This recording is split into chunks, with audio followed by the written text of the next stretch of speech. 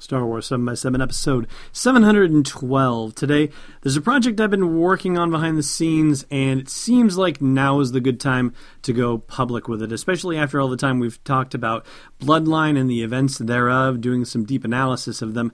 I'm ready to just launch it and not make the perfect the enemy of the good. It is a New Republic timeline resource, and we'll tell you all about it right here. Punch it, Chewie. Hi, this is Mike and Joe from the Cantina Cast. And you're listening to Star Wars 7x7, the only daily Star Wars podcast.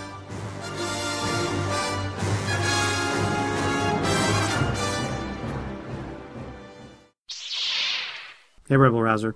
Welcome to Star Wars 7x7.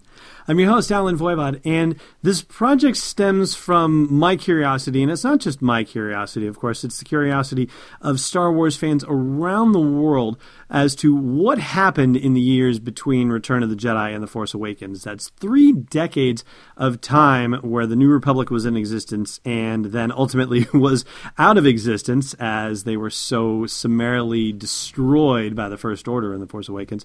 And there are so many things that we don't yet know about that time period and about how we got to the state of affairs that we see in The Force Awakens. Now, as of this recording, there are 14 different sources of information that reveal snippets of what happened between 4 ABY and 34 ABY.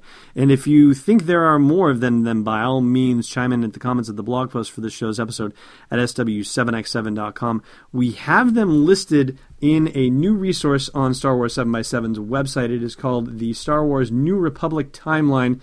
You will find it at sw7x7.com/the-star-wars-new-republic-timeline. We'll also have it linked at the blog post for the show's episode.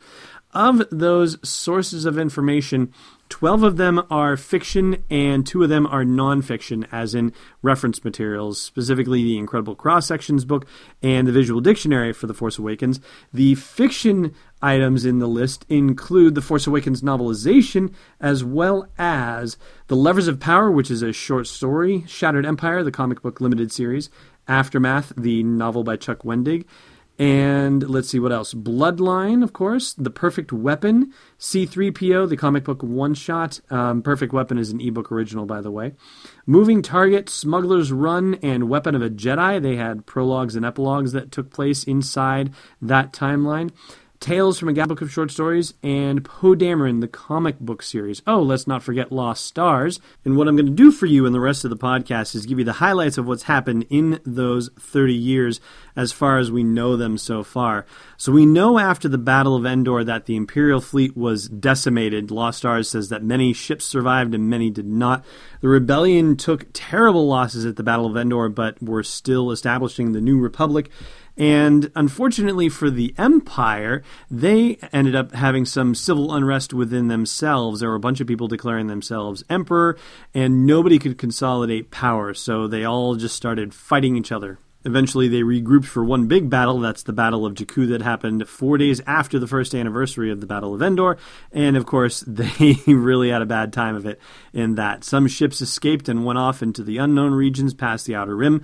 But otherwise, that was pretty much it for the Empire, and they signed the Galactic Concordance and stayed within treaty boundaries. Meanwhile, something that I have a feeling is going to come back to us later on in Episode 8 or Episode 9 is the fact that during this first year after the Battle of Endor, after Return of the Jedi, there was a mission where Luke Skywalker and Shara Bey, who is Poe Dameron's mother, went to a planet called Vatine and broke into an Imperial laboratory there, where they found and rescued 2 pieces of a tree that had once been at the center of the Jedi Temple on Coruscant.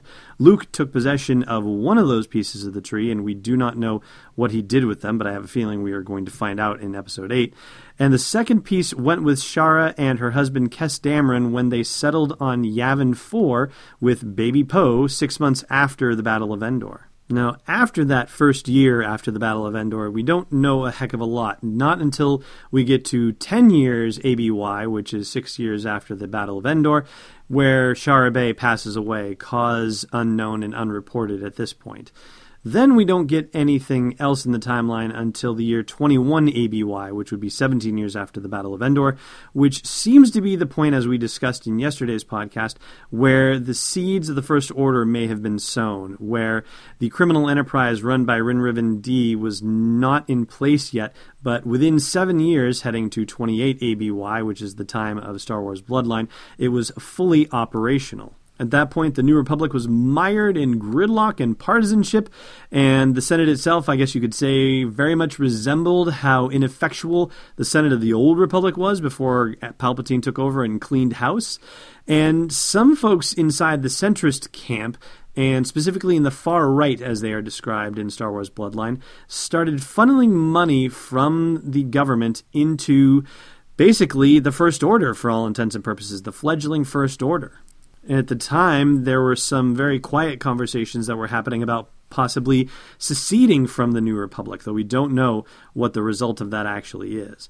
So we jump then from 6 years before The Force Awakens to about a year before The Force Awakens, where, of course, events start to get hot and heavy. In this last year, 33 ABY, before The Force Awakens, the First Order and the New Republic are separated by a buffer zone of neutral space, and the First Order has regularly been making incursions not just into neutral space, but into Republic space as well, and yet the Republic military and Republic Senate Intelligence Committee will not do anything about it. They will not provoke them.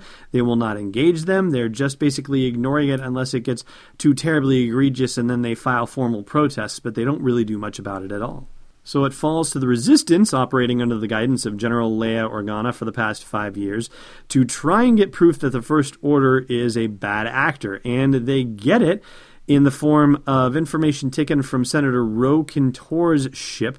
And Ro had been suspected of colluding with the First Order, and when he's attacked by some plausible deniability folks operating for the Resistance and has his data stolen when he calls for help, he calls the First Order for help, not the Republic. Yeah, that's a bad sign for sure.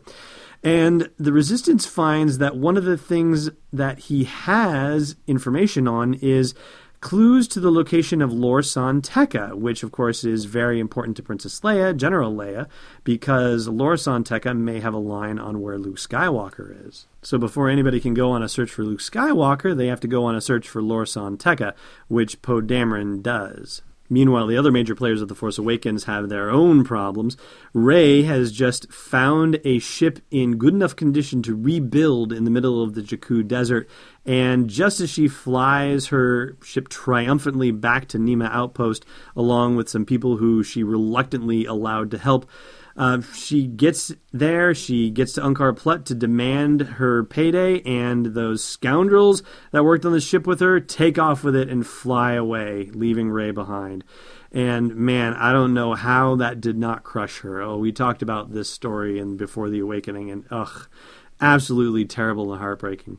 In the meantime, Finn, a.k.a. FN2187, has been performing very promisingly in simulations, but when it comes to his first real-world engagement, where he's basically called upon to massacre a bunch of miners at a place called Pressie's Tumble, he cannot pull the trigger. So him not pulling the trigger on Jakku is not the first time he has had trouble performing in the field. So those are the things I can share with you about the New Republic timeline now. There are other things that we've talked about on previous episodes, like the time period covered by Star Wars Aftermath, which happened 6 months after the Battle of Endor and Return of the Jedi. And there are also a couple of things that I just haven't yet read, like The Perfect Weapon or The Levers of Power, for example, that I still need to get around to. And believe me, I will be very soon. And I'll be updating the timeline with more information as we go. If there are major events and or major character developments that you see that are not updated in the timeline, then by all means do chime in with a comment at the blog post for this show's episode at sw7x7.com, or hit us up on Facebook, that's facebook.com/sw7x7, or Twitter, that's sw7x7 podcast there, and do let me know.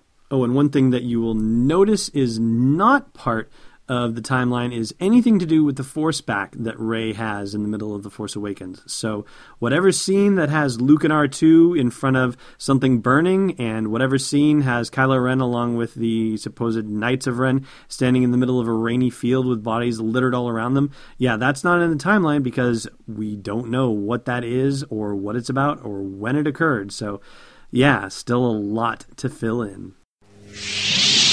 Hey, Rebel Rouser. You've heard me talk about the Star Wars 3D holograms from Zebra Imaging here on the podcast before. Now you've got another reason to sit up and take notice. They've got a fantastic Father's Day special going on. Buy the dad and get the son free. That's right, when you buy Han Solo and Carbonite, you'll get Kylo Ren, both from the Alpha edition of Star Wars 3D hologram collectibles. Just go to sw7x7.com/hologram to claim the offer. Once again, that's sw7x7.com/hologram. All right, let's have a trivia question here before we go. Red squad, blue squad, take my lead. I'm on it. Last time we asked you who inadvertently revealed the location of the Resistance base to the peeps at Starkiller Base, and that was Snap Wexley. Today's question, in what sector will you find the thermal oscillator on Starkiller Base? Thanks for listening to another episode of Star Wars 7x7. And hey, before you get captured on Geonosis, check out sw7x7.com for show notes, links, photos, videos, and more. And we'd be spectacularly grateful if you put a little something in the tip jar at patreon.com/sw7x7. It's not a separatist trick, it's Destiny Unleashed.